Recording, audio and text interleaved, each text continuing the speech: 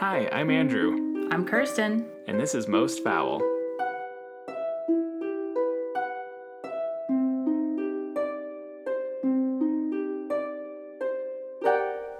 Welcome back. Hey, hey, hey. I can't remember the Welcome Back Cotter song. I can't believe you even know that. That's so far before your time. TV Land or Nick at Night or whatever it was. You're an old soul, pop culturally. Well, that's also having, at the time, what would have been considered old parents Yeah, for the 80s yeah. and 90s. I mean, even today, a little bit. So there was lots of I Love Lucy, lots of Dragnet and Westerns. I mean, I think also just being from the sticks where there wasn't a lot to do but watch old TV too, right? Yeah, and now that Friends is considered old. Which is crazy. And I mean, it is by the standards that we used when we were young to determine if things were old. In fact, it's even older than what I would have considered old when I was young. Well, now they're rebooting that 90s show, which is the continuation of that 70s show with the same parents. And I think grandkids hanging out in the basement. I mean, it makes sense, but it doesn't also. Like the end of the 90s being like well over 20 years ago is wild. Tell me about it. My 30th college reunion is in 2 years. Like, that's so fucked up. That doesn't even make any sense at all. Ooh, and now I'm like trying to calculate the math of high school. Not that I would ever go back. But I mean, I am on paper successful as it is, but I would need to be mega successful for it to be worth my time to go like rub it in their faces. I went to two different high schools, one in Rhode Island and one in Missouri. And I went to my 10th reunion in Rhode Island, and it was a mess. I was married to my first husband. I got so shit-faced. It was embarrassing. And then I went to my 25th high school, or was it 20th? Anyway, no, I think it was 20th. Yeah, 20th. That's how old I am. I can't even remember. 20th reunion in Missouri. And yeah, it was fine. I mean, I already keep in touch with everyone who I would ever want to keep in touch with from there. So it was like good to see them in person. And then that was it. I keep in touch with exactly 0 people from high school. What about your best friend from home? We went to different high schools. Oh, okay. Well, that makes sense. I mean, I'm sure some of them are fine people, and like I have some Instagram connections, but like in terms of actually speaking to someone from high school, it's like, no. I mean, the thing that I find so funny, and this is a big point of pride, which is why I'm mentioning it, even though it has nothing to do with anything, is that all of my friends who I still keep in touch with from Missouri all ended up being Democrats and or gay. Like, that was my group. And I didn't know, like, this is the 80s. Nobody was out in high school in Missouri in the 80s. So it wasn't like I handpicked everybody. It was just the people who I clicked with are the same people who I would click with today, you know? And like nobody outed themselves as a Democrat in Missouri in the 80s either. It was just, I don't know. I think that's so wild. Like, they say that you don't change that much from when you're a kid to when you grow up. And to me, that's just a little piece of anecdotal evidence that that is true. I know they've changed, but I'll like forever remember being on like a gifted class field trip in New Orleans, like sitting around with like my closest high school friends as they all discussed how bad gay marriage is. No. Or would be. Really? Oh yeah, religious, conservatives. I'm sure that a lot of them are like pro-gay people now. Like that's just who we were raised to be at that time. Yeah. Yeah. But I'm just living like a fun gay life, and they've all got children living in Mississippi. It's just like, No, not for me. I mean, our like 10 or 15-year high school reunion, they planned it to be like family friendly and bring your kids. I was just like, hell no. That defeats the purpose of getting together and getting really, really drunk. Yeah, it's like family barbecue at the beach, bowling alley. I was just like, there's just no way in hell I'm going to spend $800 to fly to Mississippi and hang out with these people I don't speak to. Right. And their children. Oh, Yeah. that's awful. I mean, that's designed, though, for the people who still live there, right? Totally. And I hope they had fun. Yeah. We're not knocking people. You do you, people who we grew up with. Oh, they're totally random, but I saw something so funny. Mm-hmm. It was a book, and they had like, a pull quote from a review or whatever, and it was like, possibly the best American novel, ... since Old Man and the Sea, or maybe even Moby Dick. And then somebody pulled up and they're like, if you're ever worried that you're promoting yourself too hard, look at this. And the actual quote was like, possibly the greatest American novel about fishing since Old Man in the Sea, or maybe Moby Dick. Shut up. That makes a lot more sense. Oh my God. The ... It's dangerous. Yeah, that ellipses, you can really turn some things around. Totally. Holy shit. The greatest American novel about fishing. Like, how many are there? I mean, there's probably a shocking number of American novels about fishing, but still, how many great ones? And that's if we agree that those two are great, which I'm not even prepared to do right now. I do believe those are both great books. White man. Moby Dick is queer history. And more people need to understand that. It's actually a good book, and it's very gay in text and subtext. Well, somebody just needs to make a version that takes out all the fucking pages about the sea. Yeah, I mean, lists and lists of whale species aside. I just want the highlights. Like, I don't need 4 paragraphs about the color of the sea. Just, like, give me the highlights. They do that with sports ball games now. You can just watch, like, it's cut down by 50%, and it's just the action. Well, like, my review after I finally read War and Peace was like, I wish they left out all the peace part.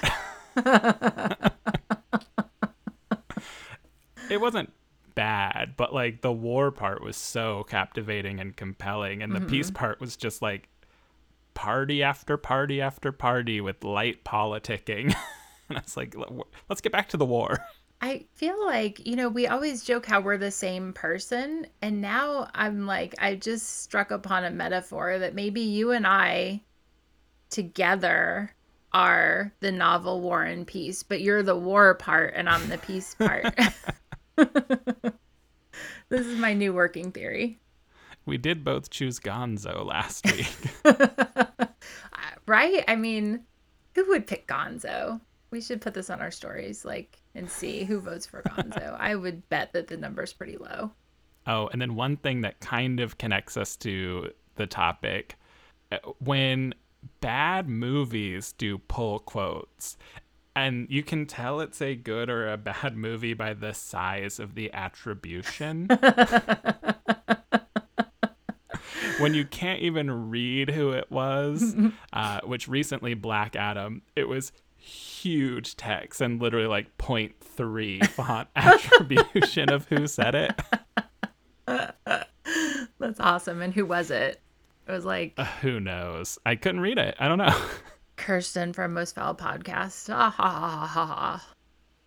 Or like with horror movies, which I'm going to spend a lot of time talking about today, it will all be like horror / fan geek. And it'll be like every title card with a new quote, and it's still that same website that they're quoting the one person who liked the movie.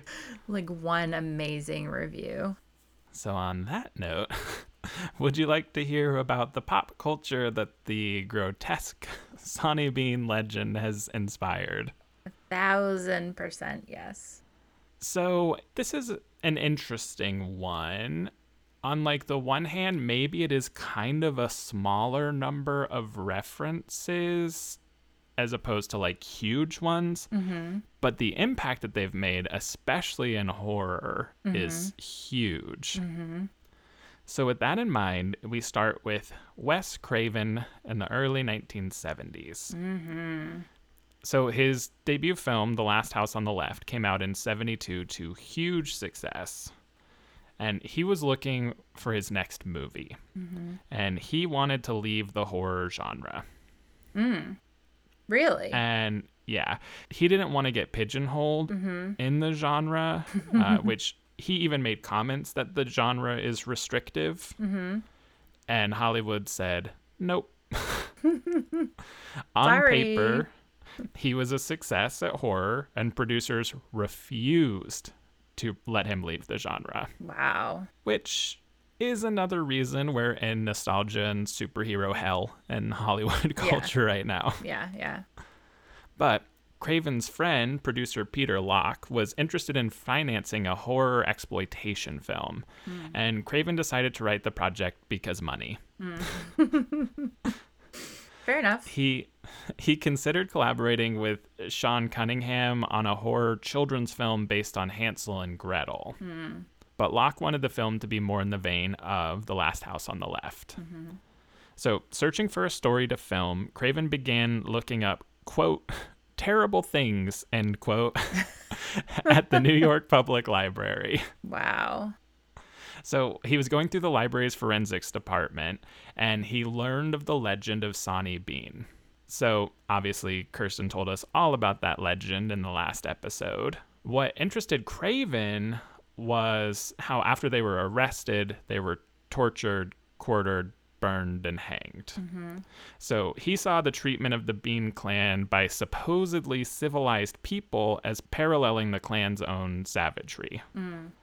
So he decided to base this film on the legend. And folks, that is 1977's horror classic, The Hills Have Eyes. Written, directed, and edited by Wes Craven, the film follows the Carters, a suburban family targeted by a family of cannibal savages after becoming stranded in the Nevada desert. So interestingly, according to Steve Palopoli of Metro Silicon Valley, the finished film still has featured elements of Hansel and Gretel, specifically its portrayal of people getting lost in the wilderness and setting a trap for their tormentors.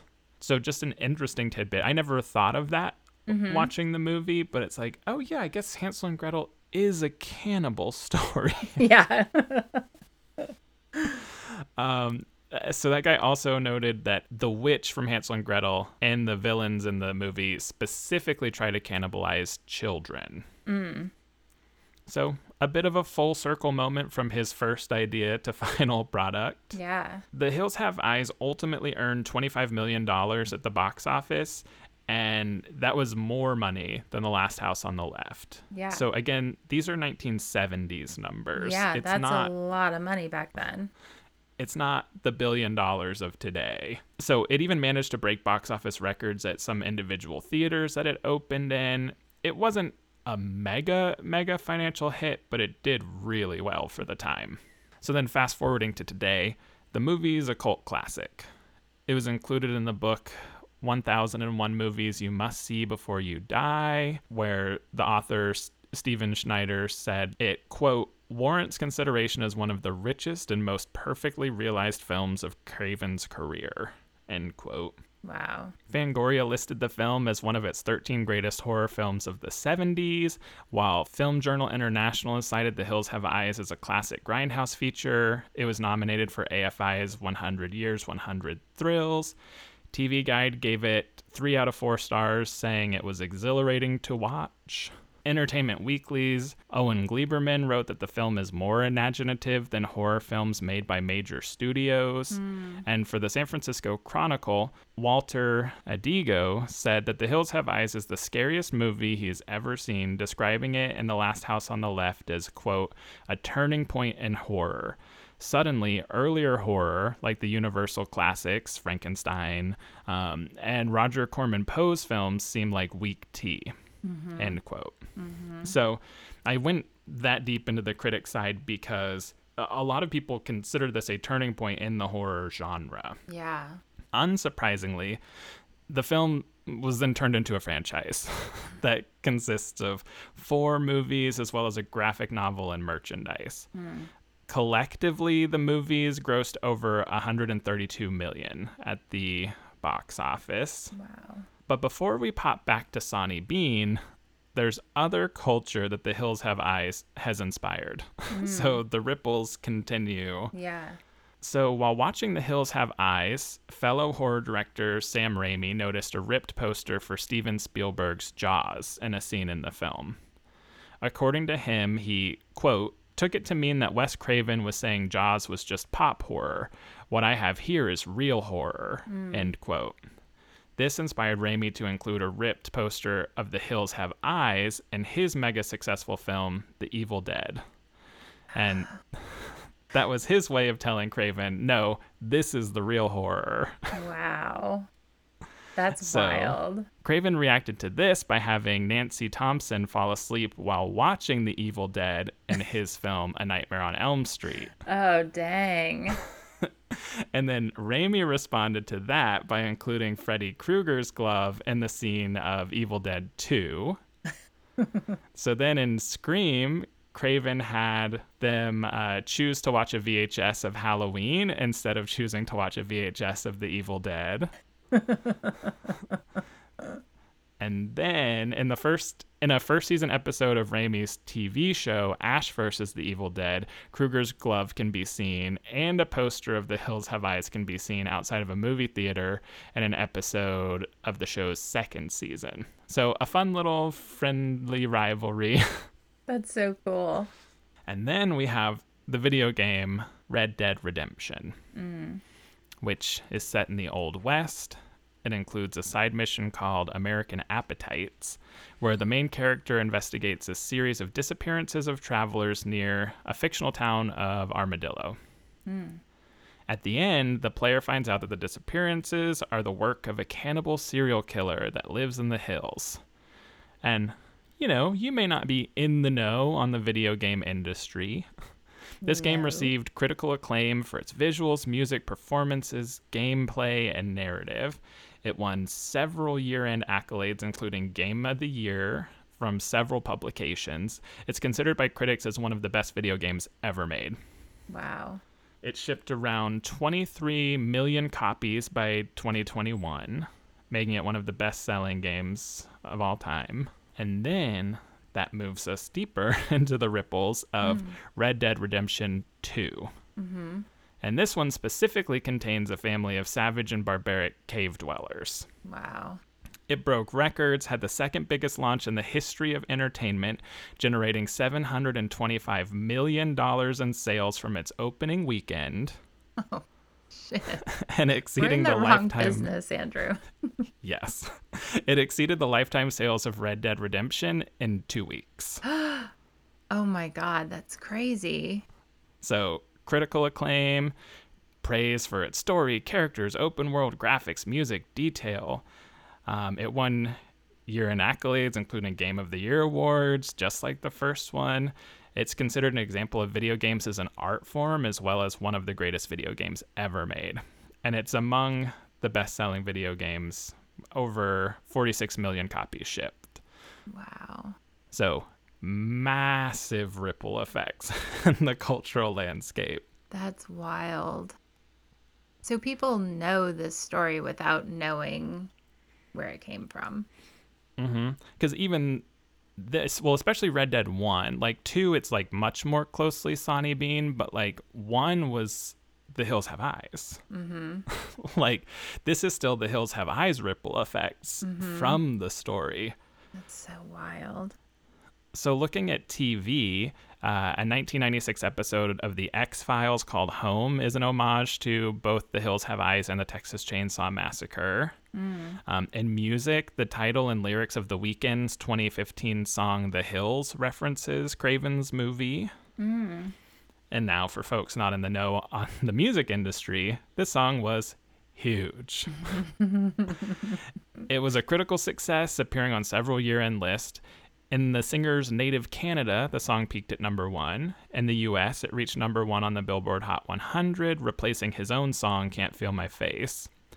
It was a top 10 in the UK, Ireland, Germany, Australia, New Zealand. In May of 2019, The Hills was certified Diamond by the Recording Industry Association of America for selling more than 10 million copies, making it The Weeknd's first Diamond certified hit. So, huge. Yeah. All of that, The Hills Have Eyes. So taking a step back, another interesting area of pop culture that takes inspiration from Sonny Bean is the immensely popular Japanese comic and cartoon series Attack on Titan. So the series is set in a world where humanity is forced to live in cities surrounded by 3 enormous walls that protect them from gigantic man-eating humanoids referred to as Titans. Spoiler alert. At the end of the story, it's revealed that the Titans are named Sonny and Bean. So starting with the Attack on Titan manga, it has become a critical and commercial success. So as of September of this year, it has over 110 million copies in print worldwide. Wow. Making it one of the best-selling manga series of all time. 6 of the 7 English volumes published in North America at the time charted on the New York Times manga bestseller list. The first of which was on the bestseller list for 81 weeks straight. In June 2015, the first volume clocked its 100th week on the top 10 chart, having sold over 2.5 million copies. It also holds the title for longest on the list now at 121 weeks. Wow. Volume 1 was also number 1 on Nielsen Bookscan's list of the top 20 graphic novels in American bookstores. It's won several awards.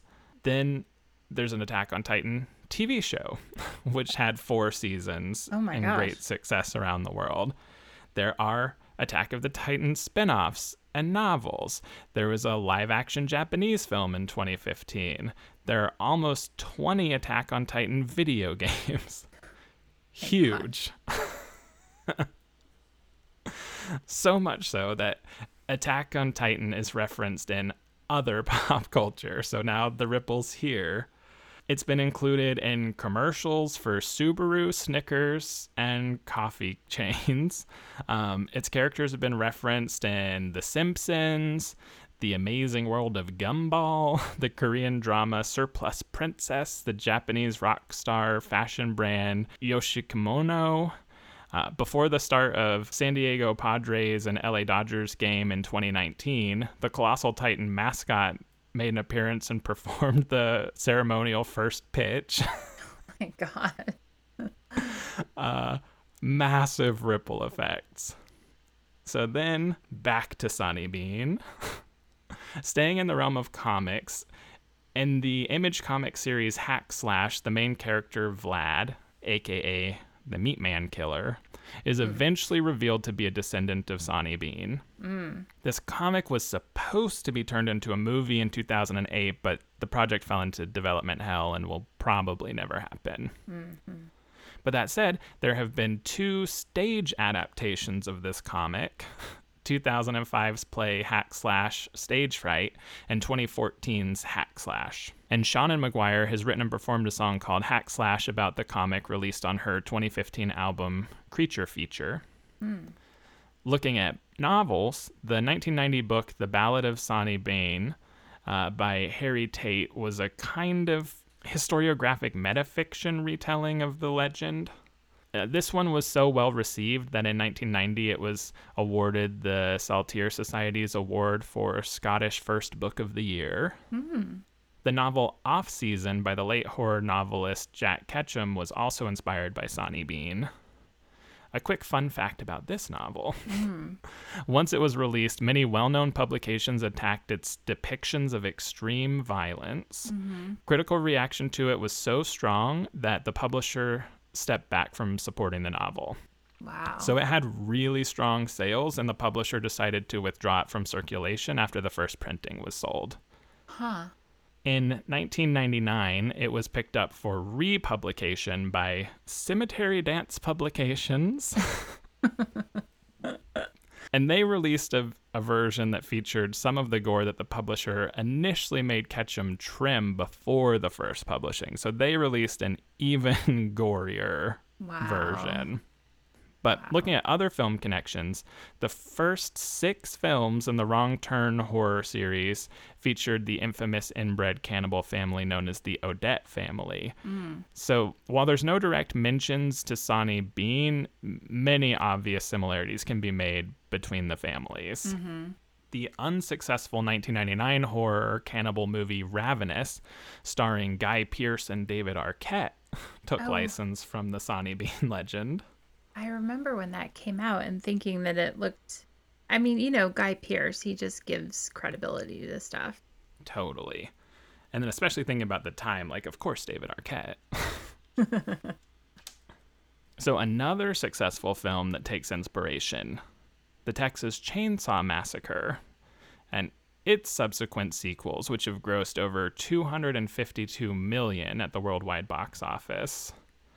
The 2012 film Sonny Flesh of Man gives the story of Sonny Bean in a contemporary setting. I couldn't find much on that one, but it does have a 19% audience approval on Rotten Tomatoes. So read into that what you will. Last in movies, there's 1995's Judge Dredd, starring Sylvester Stallone, which introduces the Angel Gang, a family of cannibalistic scavenging cave dwellers that was inspired by our legend. Oh, wow. I mean, not like I could claim to remember much about that movie, but I totally don't remember the cannibal family at all. That's wild. Reviewers criticized the film for its script and perceived lack of originality and faith to its source material, along with Sylvester Stallone's acting. I mean, the blue contacts. I just couldn't get past the blue contacts. I'm shallow like that. The film is considered to be one of Stallone's worst, but its visual style, effects, music score, stunts, and action sequences were praised. It was nominated for 4 Saturn Awards. And it has Sandy in it, right? Does it? I believe so. Oh, I'll have to Google. I'm looking while you talk. Oh, and just I referenced our reboot culture in Hollywood. A reboot film entitled Dredd was released in 2012. Oh, yeah. And lastly, to finish out this extremely diverse pop culture convo, we move to Kirsten's favorite musical genre, death metal. The band Deeds of Flesh's 1998 album, Inbreeding and Anthropophagi, has its main lyrical concept based on the legend of Sonny Bean. And that is where it ends. So a mighty pop culture legacy with some of the biggest franchises in entertainment and still somehow relatively small. Yeah, it's contradictory in that way. And for the record, I looked it up. No, Sandy was not in it. The beautiful white woman who starred in this movie was Diane Lane.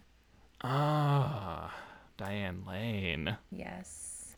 It's time for her to have a renaissance. Oh my gosh, another renaissance. Yeah, she's True. amazing. Wow, But yeah, can you believe?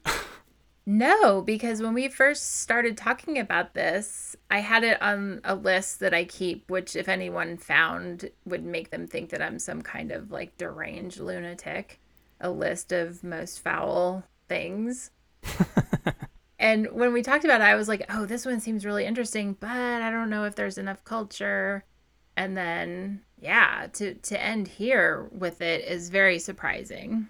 Yeah, I mean, Hills Have Eyes, Texas Chainsaw Massacre, Red Dead Redemption 1 and 2, which I'm sure will be TV shows or movies at some point, Right. and Attack on Titan. Right. So it's like not a ton of them, but they're huge ones, which is like the Harper Lee of pop cultural translations of terrible, terrible crimes. Yeah, and I think it is so funny that Wes Craven was looking up, quote, terrible things at the library. Right? But I mean, so much of this, as I was researching this, I'm thinking, how does this propagate in a time before the web? Right? I mean, now it's easy to see how stuff spreads. It's very simple and it can often be traced back to an individual on Twitter or some such. But even in the 70s, how do you search terrible things? I mean, you have to go and you're browsing the stacks, or you're looking at, what the fuck is it called? Like the Dewey Decimal System. Like what's the Dewey Decimal number for horrific historical crimes? I don't know. I mean, there probably is one, but imagine like looking for a needle in the haystack in that kind of a way. And then think even before, in the time of broadsheets, when that was how this was spread. It's crazy. And then to today, when you and I are like, let's brainstorm some episode ideas, and we're like going to Google and searching like terrible things. I know. The thing that interests me so much about this one is, again, and I know I'm beating a dead horse, but this idea that this scratches some primordial itch that people have for just the worst, the very worst of humanity. And, you know, you mentioned Hansel and Gretel and like, the old stories, even the ones that weren't framed as horror stories, were still had elements of the horrific in them as warnings and man, just like reflective of this completely different time that was very brutal. Yeah. And it's just so something fascinating. Something in there in our society. It really is. I mean, I think all human societies, this seems like a human specific, not to one culture or another, although I'm sure there are cultures who have less of this, but I don't know. And then as you were talking about Wes Craven, I went to his wiki page and looked him up and was surprised to find that he majored in English and psychology when he was an undergrad, and his graduate degree is in philosophy. Oh, interesting. Isn't that interesting? I wonder what his career would have been if they would have let him leave horror. Right. But also, horror would not have been the same if he would have left horror. Imagine. I mean, it's hard to even imagine what it would be. Like, where do you go from the Frankenstein era or like the silent movie, Phantom of the Opera horror without this missing link that's not missing? But if it were, what would have come after? It's hard to even imagine. Yeah, and then now we're in this like deeply psychological trauma explored through horror zone. Yeah. Yeah. Well, I mean, I think it was then too. We just didn't talk about things like that in the same way. I mean, Last House on the Left is about a woman who's raped and brutalized over a period of time. It's like, that's coming out of a trauma as well. But it's like the traumas are different and the way that we talk about them is different, But I don't know. I really do think that perhaps this entire genre, and maybe to include us, I mean, are we a true crime podcast or are we a horror podcast in the like anthropological sense? True. And it's all coming from the same place, which is the fucked up shit that people do to others. And it's a pop culture podcast. We're all things. We're everything. We're the Everything Podcast. From Christmas to cannibalism in 30 minutes or less. Well, maybe normally 30 minutes or more. 30 minutes or more. 50 minutes or less. 60 minutes or less. There once was a cannibal from Galloway. We could make a limerick about this. Well, a slightly shorter episode, but very happy to dive into this one. This was really interesting. This one, and I mean, so many of them, but every so often we get one that's just like, this is why we do this. It's so fucking interesting. At least that's what goes through my brain. Yeah. I love that we have a format that allows us to do new and current things and very old things. Yeah, me too. Because Sonny Bean, our Bloody Mary journey that we went on originally, Vlad Dracula, the Blood Countess, like, there's something about the historical ones that are so interesting. And that DNA carries forward even into the more modern ones that we do, which is just incredible. Yeah. Incredible. Well, no more cannibals for a while. Yeah. Not until the new year, at least. Well, listeners, as always, we appreciate the hell out of you. Absolutely. Bye-bye. Please head over to Apple Podcast and rate and review our show. It really helps us out. Plus, we'll read 5-star reviews on an upcoming episode. This has been a Facts from Janet production.